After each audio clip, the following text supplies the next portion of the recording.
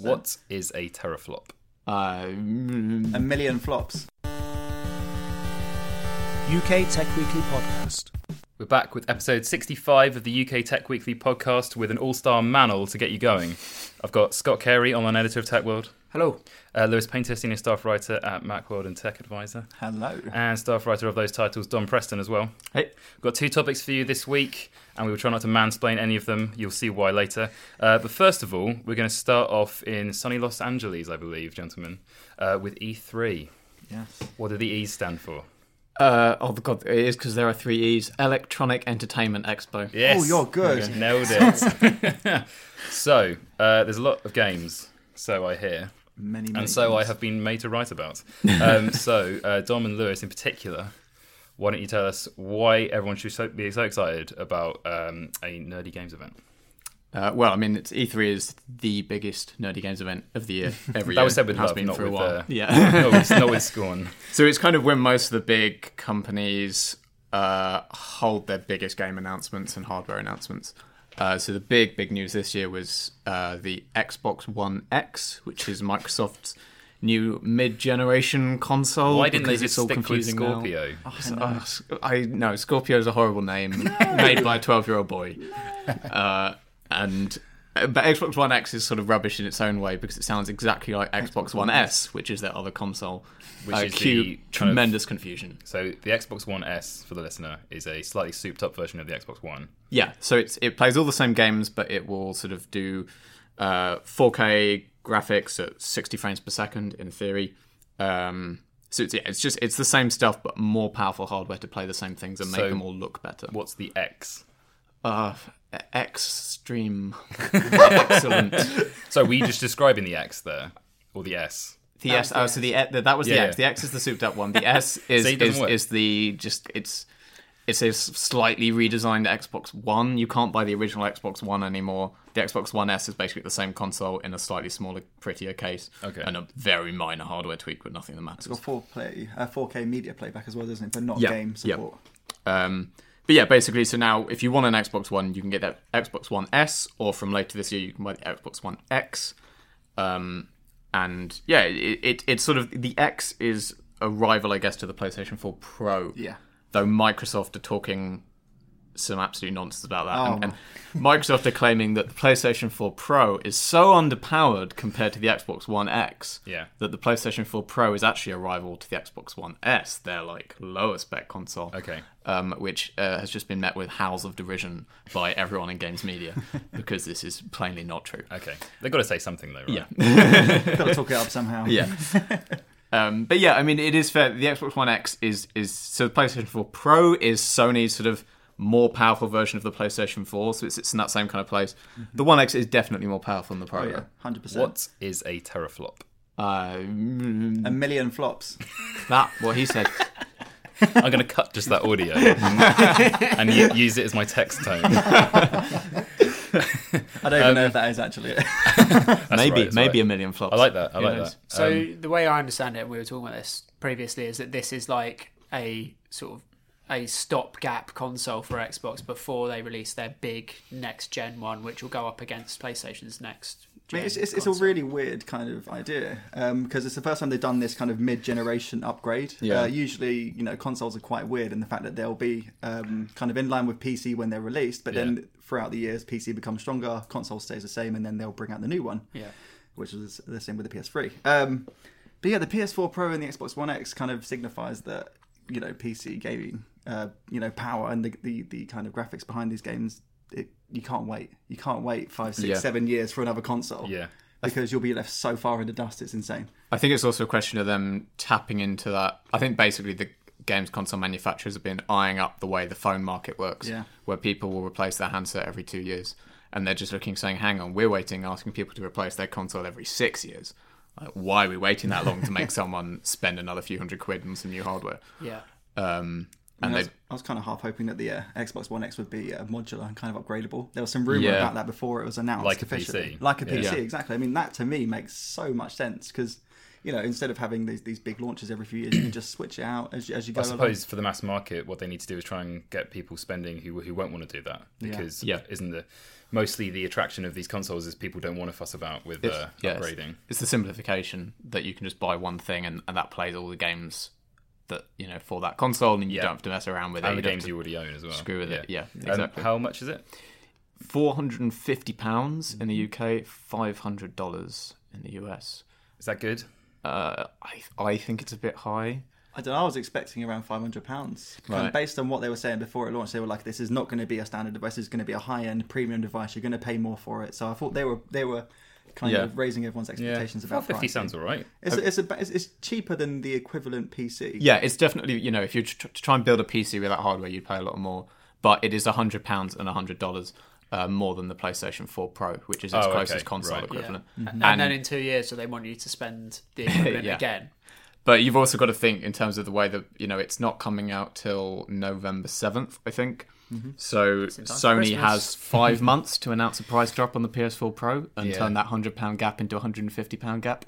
Yeah. And it's hard not to see them doing that just to really stick one up to Microsoft and make it look like a really poor value proposition. Well, that's obviously why Microsoft is so keen to big up how much more powerful it is, because they can probably recognise the threat of that. Yeah, they don't want that comparison. They want it to sit in its own class above the PS4 Pro.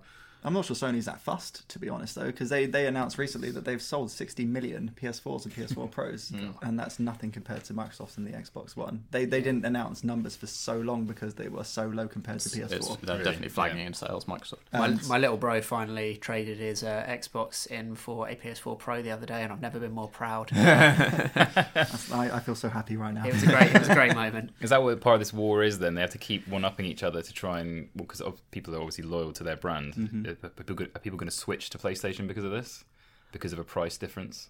I think it's more than one thing. I think if it's cheaper and the games are better, because Sony, while Microsoft were pushing the hardware this year, Sony have been pushing the games and the exclusives that are coming to PS4. Yeah. So what have we got? Days Gone. Days Gone is a big PS4 exclusive they're pushing. Yeah, that's the kind of their new zombie game for PS4 that's coming out. But it looks very different to kind of the standard zombie game, because in most zombie games like Resident Evil, you kind of face up against 3 or 4 or 5 zombies at any one time. But in this game, it's kind of scaled up. So you're being chased by like 20, 30, 40 zombies all at once through this kind of open world. And you have to kind of work out ways, while you're running away from this stuff, you have to make sure that you have to kind of work out ways to get rid of them, trying to take them out bit by bit, and whittle those numbers down until it's something manageable for you to take out. And that kind of thing seems so exciting, because that's so different to what you've got at the moment. Can't wait for that. Is that VR as well? No, sadly not. I wish it was.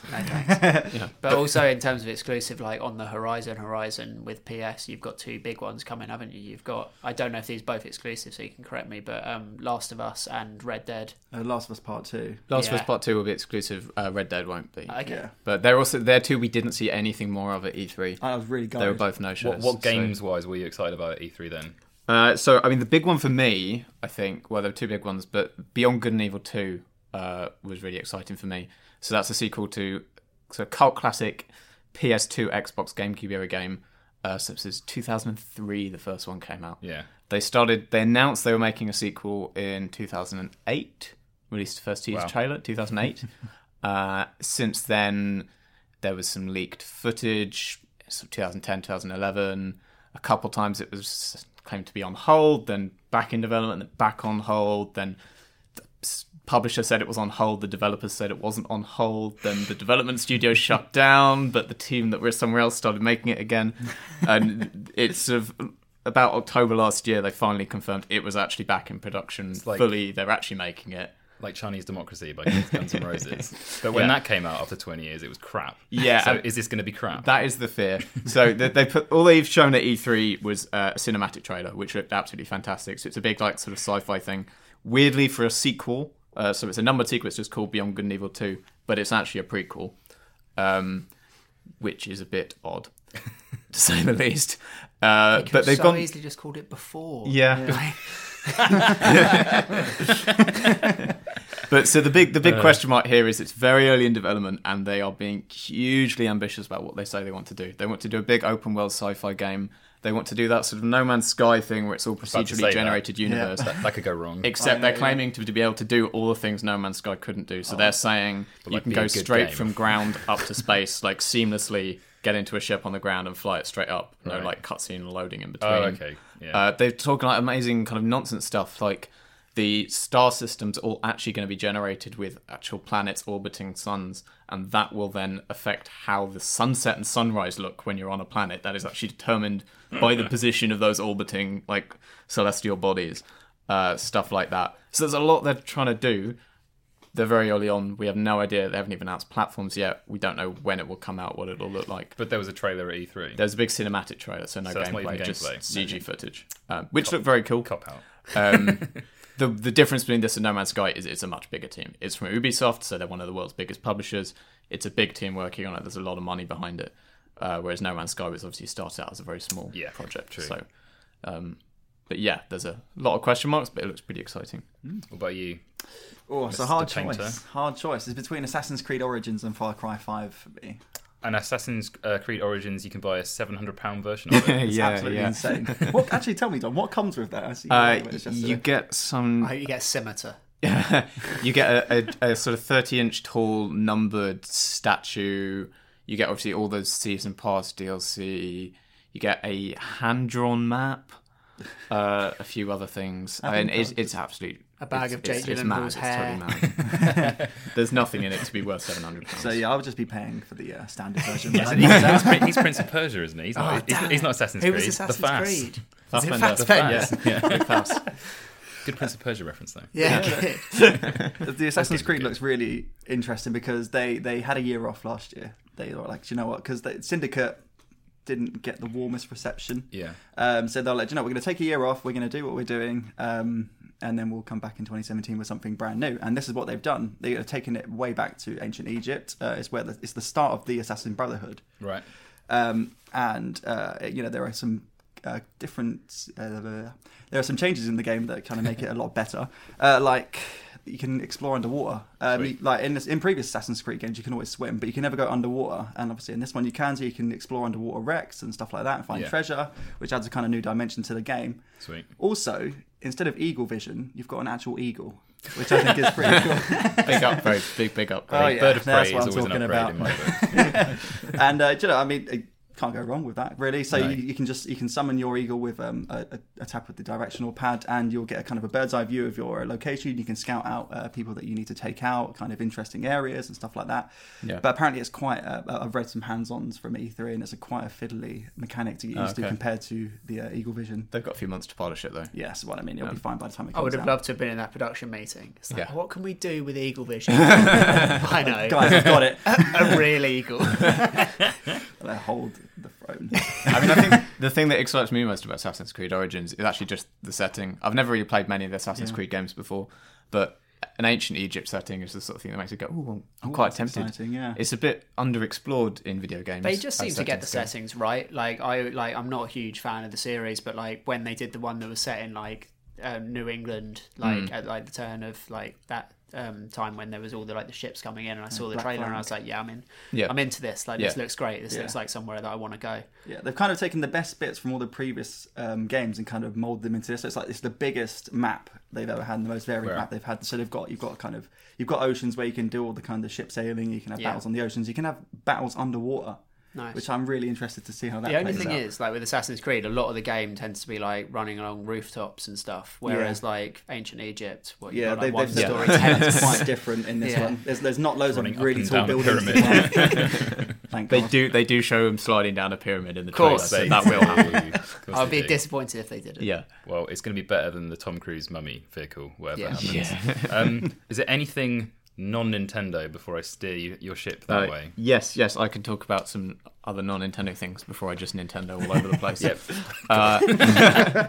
Anthem is one of my other big highlights of this year. So this is a newly announced game from BioWare, who are the best known for RPGs. So they made the Mass Effect and Dragon Age games, and also the Star Wars Knights of the Old Republic series. That's a good game. Yeah. So this is basically BioWare doing Destiny. So Destiny came out a couple of years ago, and we got Destiny 2 this year. Yeah. Sort of pioneered what's now becoming a genre in its own right, which is the sort of MMO FPS.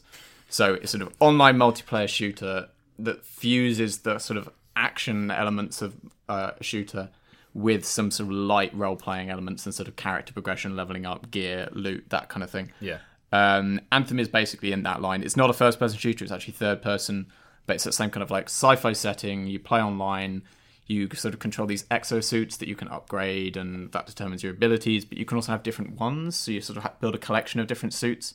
So it seems like you don't have to commit as much to, I'm this character, these are my powers forever and ever. You sort of build up a selection of different kits. You can say, right, today I want to play as a tank, and you dive in and play that, but then you can be like, I can play as the same character the next day, and I want to be sort of more like high damage, but, low defenses, and you sort of fly around, and it's in this sort of sci-fi setting where the last of humanity is sort of trapped in one city kind of thing, and you go outside the walls, and there's sort of like wild animals and that sort of thing. I played a lot of Destiny. Like a lot of Destiny. We'll play a lot of Destiny 2 when that comes out later this year. And then Anthem will be late 2018, which will be about when I've run out of Destiny 2 to play. And I'll be ready to play a lot of Anthem. And then hopefully a year after that, Destiny 3. So I'll just continue on a nice little loop. I'm going to watch your holiday allocation with great interest. Oh, yeah. So, is it Nintendo time?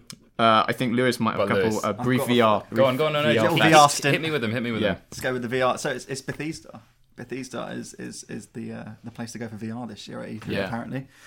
So last year they announced Fallout 4 VR, which was a very exciting concept for those with a HTC Vive, because at that point there wasn't much in the way of games for VR because it had only been out for a couple of months, and that was the first big AAA game that was going to come to VR. It was all like short experiences before that. The idea of something like big, open, you could play 100 hours in this. Exactly. Didn't exist. Yeah.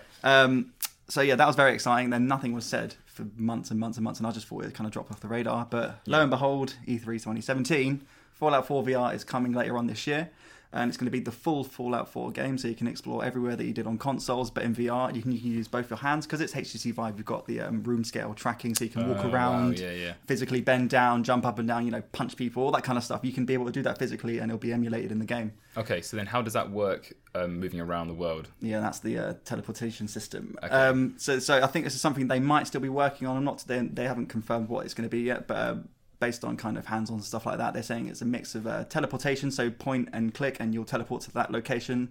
Mm-hmm. But they are also toying with adding a few kind of experimental motion systems where you can kind of use the trackpad on the motion controllers to kind of move in a certain direction and stuff like that. I mean, but the issue is with that is that it can induce motion sickness quite easily.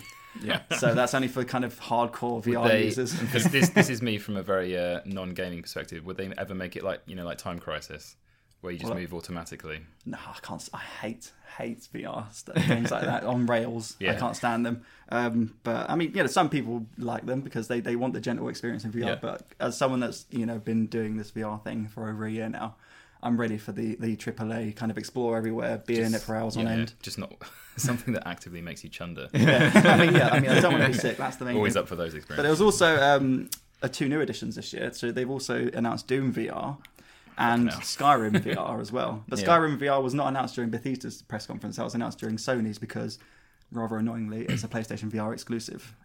Which is really, I don't really get that, because it seems that the Oculus Rift and the HTC Vive have much better controllers, and the tracking system's more accurate. So I'm not really sure where they're going with that, but fair play. I think they're going with Sony's giant bank account. Yep, there we go.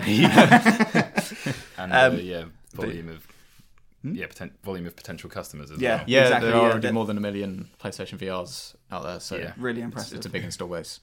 I think Nintendo all over the shop. Nintendo time. Yeah, go on. Mario? Yeah, so new trailer for Super Mario Odyssey, which is the big new Switch Mario platformer. He's in New York now. He's in New Donk City. Brilliant.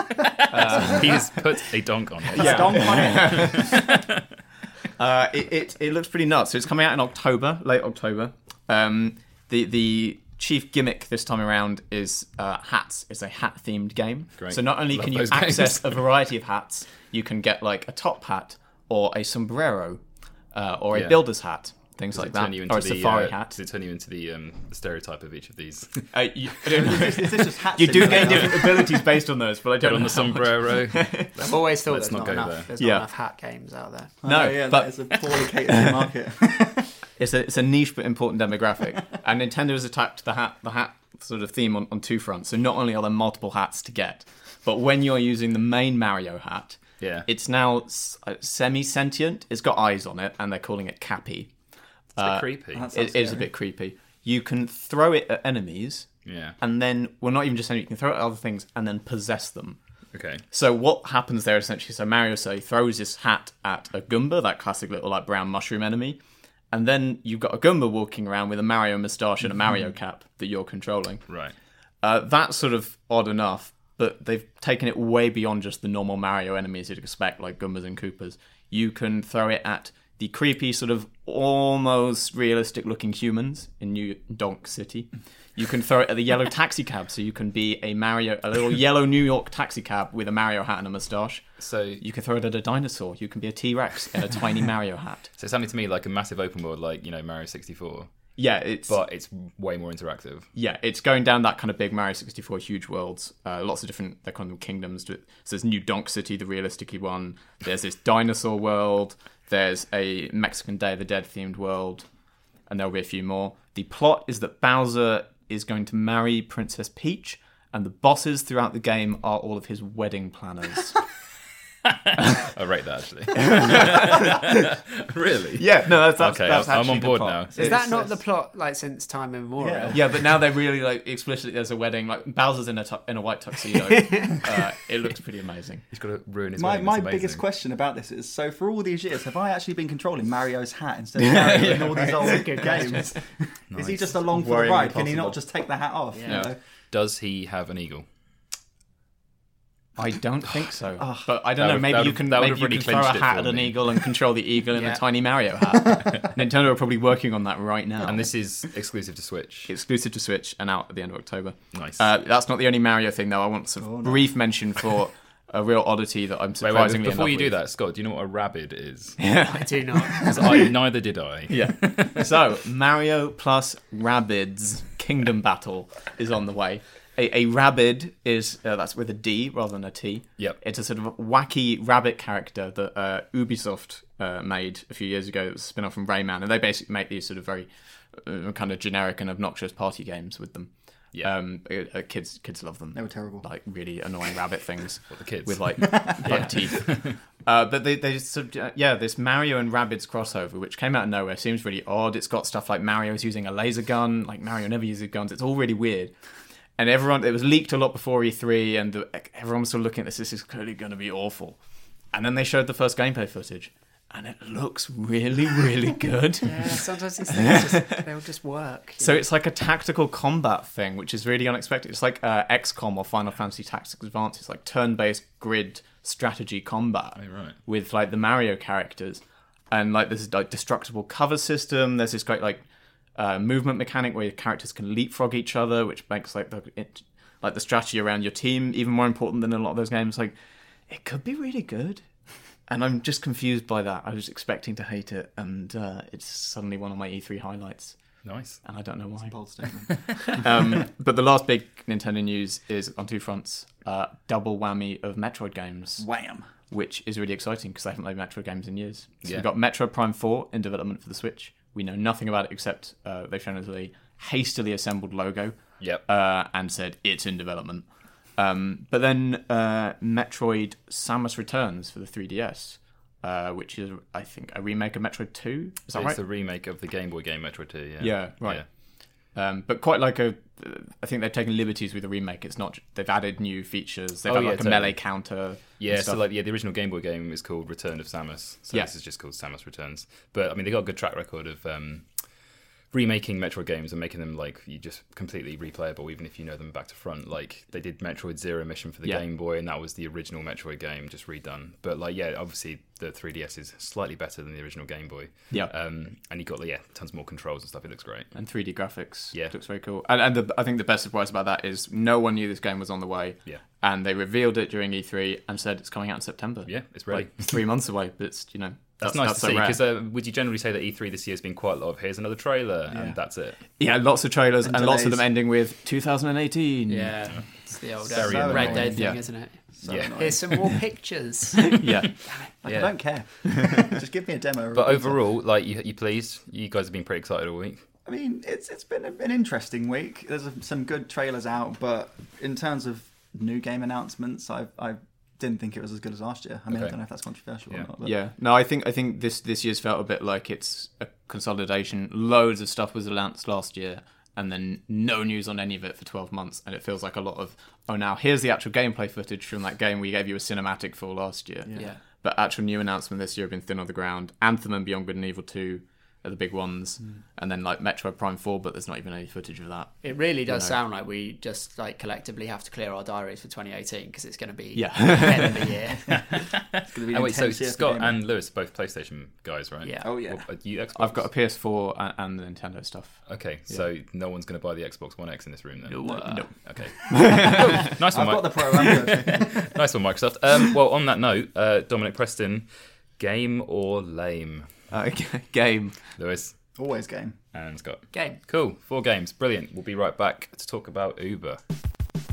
Okay, so we all use Uber, but it's usually in the news for the wrong reasons, and not quite so much as it has been recently. No. Am I right, Scott Carey? Yeah, in this week's edition of what have they done now?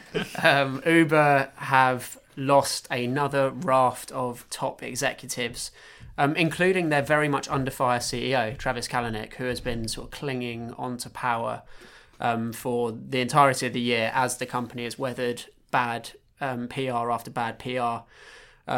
He's finally decided to take a undisclosed leave of absence, which is pretty big news. Sort of everything that has happened at Uber has been on his watch, and there's been a lot of pressure from outside the company and at board level for him to step away and sort of let an adult take charge. But also, just on a serious note, his mum was also tragically Yeah, killed. I was going to say, yeah. So, I mean, his mum was killed in an accident fairly recently, and his dad is also in hospital. So he is taking some personal time as well to sort of deal with that.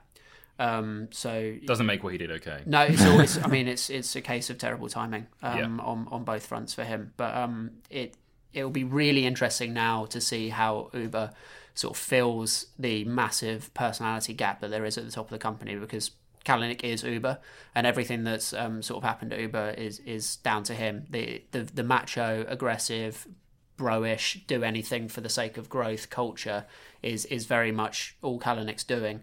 And now they really need to try and shift gears. So just for people who aren't quite up to speed, Yeah, go for it. I think maybe about 3 months ago, but basically near the beginning of the year, one of their former engineers named Susan Fowler wrote a blog post, quite a long blog post, about there being like a pervasive sexual harassment culture at Uber. We talked about it on the pod. Coming all the way from the top.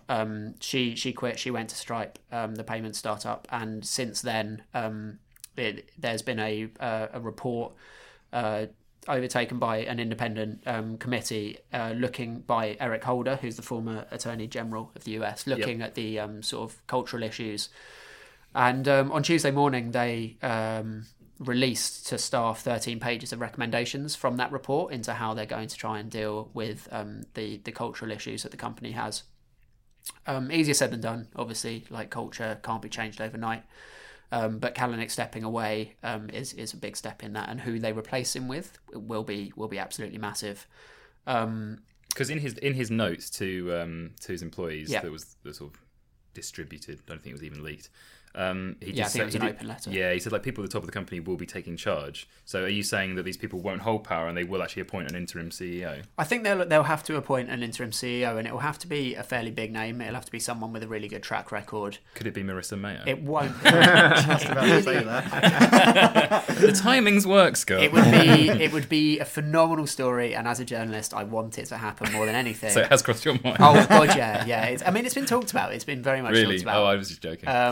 But the thing is, I just don't think she'll do it. I mean, she's got a little bit of cash, so she's probably fine. She'll go and be a VC somewhere. But like, I mean, it's the biggest poison chalice of all poison chalices, and she's already done that at Yahoo, so I'm not sure she wants to do it again. Because they're shedding employees left, right, and centre there, and not just in the ranks, like at the top. Yeah, so I think 20 people have left or been fired. Brilliant. Since the release of Susan Fowler's blog post, and that includes sort of 1/4 of their traditional C-suite. So they're currently hiring a COO. They're currently hiring a new CRO. They're without a CEO. They've shed board members. They've shed high-profile staff. Basically, all of Kalinic's sort of leading advisors within the company, which he calls the A team. Most of those guys have, and they are guys. Most of those guys have left the company as well. So there's been a huge clearing of the boards. One interesting little tidbit. Basically. I love this. So there was a all hands meeting at the company on Tuesday, intended to bring staff up to date with what the 13 recommendations of the Holder report were in terms of how they're going to try and turn the company around and get rid of the sort of culture of sexism and sexual harassment. During that meeting, one of the board members, Mr. Bonderman, who's from TPG Capital, which is a venture capitalist firm, he responded to a comment that Arianna Huffington, who's on the board as well, made, saying, basically, we need more female people on the board because the more female people you get, the more diversity you get. That's what she said, right? That's what she said. He responded during an all-hands meeting designed to make sure that there wasn't any sexist remarks being made. He said, no, what that will do will end up with more talking. Which was then leaked. Silenced the room, apparently. Yeah. There were people. Everyone was like absolutely left aghast at this meeting. He quickly resigned from the board, like almost comically quickly. Like I think within a couple of hours of the meeting, he had resigned from the board and apologised. And there had been complaints about him made to HR from various people sat in that meeting. So I mean that just tells you all you need to know about what is happening at Uber. Like in a meeting designed to stop this from happening, someone makes a sexist remark at the board level. So, I mean, that's the issue they're grappling with here. Yeah, it's just completely in-ground sexism in the just the people that he surrounded himself with, like you say. Yeah. So is it going to take somebody coming in, or potentially someone who's already there, who can just hire a different breed of people, or have they just mixed in with this wrong crowd? I think it's more cultural. So even Richard Branson was coming out of the woodwork yesterday. He was at an event and someone asked him what he thought about it, and he said that Kalanick should have stepped away years ago before this all happened and sort of a more experienced Silicon Valley CEO take over and let Kalanick do what Kalanick does, which is basically just aggressively pursue growth of the company. Yeah. But maybe sort of put, some guardrails up for him. Because it's his company, he never had any guardrails. He did whatever he wanted.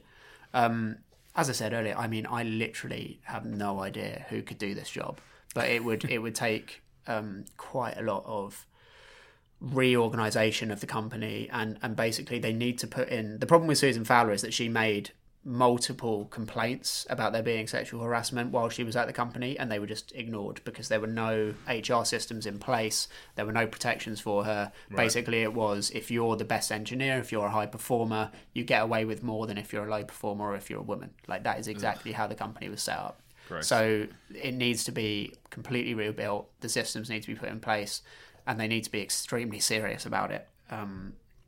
The other thing is, like, none of this really seems to affect Uber, the company. I was just about to ask, are there any numbers on whether or not people are catching fewer Ubers? So there was a delete Uber hashtag that did the rounds at the beginning of the year when a lot of this was kicking off. There were other reasons as well, which I can't be bothered to go into, but like other bad PR that they've had all year. Yeah. But then, they don't release their figures because they're not a public company. But most guys that have gone and looked and tried to get some insight into this have shown that maybe 200,000 people have deleted Uber since. Yeah. Probably less than 500,000 tops. And for a company the size and scale of Uber like that really is not going to dent their top line. No. The drivers don't seem to care because they do it for a living. Riders don't seem to care because there isn't really an alternative, especially in this country. Yeah. I think Lyft are seeing a little bit of a pickup in business in the US because they do the same thing essentially, but with slightly more of a social conscience. But other than that, I don't really think that outside of sort of tech and business circles, anyone really knows or cares about how badly organised and run a company Uber is. Yeah, it's kind of awareness of its problems, quite, like you say, quite localised, because it got front page above the fold on the New York Times yesterday, which is pretty big. But obviously New York and then San Francisco as well are Uber central, as is London. But like sometimes, like I still meet relatives who don't know what Uber is, because they don't live in London, so it doesn't really make like they say like national news. Sometimes I don't know. Yeah, I'd say who's reading it. I don't know. Yeah, I'd say it's an interesting definition between Uber the service and Uber the company. I think like Uber the company, if it was a publicly traded company, it would have definitely seen a massive hit to its stock price recently, because that's sort of how that works. But actually, in terms of usage and public perception, I think it pretty much is localized. It's interesting you mentioned the New York Times, because it's worth shouting out Mike Isaac at the New York Times, who covers Uber to a sort of extent which makes me feel exhausted just reading it. He's tireless. Yeah, he's absolutely tireless. He's absolutely brilliant. He's well worth following on Twitter just to keep up with like the ridiculousness that is Uber, and I'm pretty sure that when he took that beat on, he wouldn't have expected it to be as lively a beat as it is. It basically is a news story every day for him in terms of someone leaving or someone saying something absolutely abhorrent. Yeah, it's his story that was on the front page, obviously. Yeah. And do you think, or do you know, whether the company was intending to try and go public in the coming months? And obviously it can't right now. Yeah. But is Kalanick so controlling that he didn't even want to do that? He didn't want to. I mean, he liked having control of the company, and he's constantly said that he has no intention of taking it public. I don't see why they would go public, to be honest. Like they're swimming in cash. People are so willing to invest in it. They're at no point anywhere near being profitable, which is quite important when you want to go public. I mean, not that important if you're Snapchat, who are nowhere near profitable either, and that didn't stop them from going very successfully public. But I think that's very far off their list of priorities at the moment. It's very much a turnaround job at the moment in terms of corporate culture and the way the company is run, and it won't happen overnight. I don't think Kalanick's really helped by not putting any sort of distinct timings on his leave of absence. So he hasn't really made any recommendations to public knowledge of who should step up. He hasn't put a timeline on it, which basically puts anyone into that job with a really unenviable task of basically having a big job to do but not knowing how long they've got to do it. So probably not wanting to do it either. But then again, with the kind of people that we've been seeing coming out of the woodwork, is just going to be a big bunch of abhorrent men fighting over the CEO role. It's just like they really, really should hire a woman to this job. They would be absolutely insane not to. It's just whether there's a woman out there that wants to do it, a woman out there that has the sort of experience. Are you sure about that though? Do you think if they not hired a woman at this point, is it kind of like a damned if they do, damned if they don't? Because if they do, it's going to be like, well, they've just done that because they're all sexist. So yeah, but if they hire a man, they're like, you're sexist. Yeah, they very much are damned if they do, damned if they don't. I think they'll be slightly less damned if they hire a woman to do the job.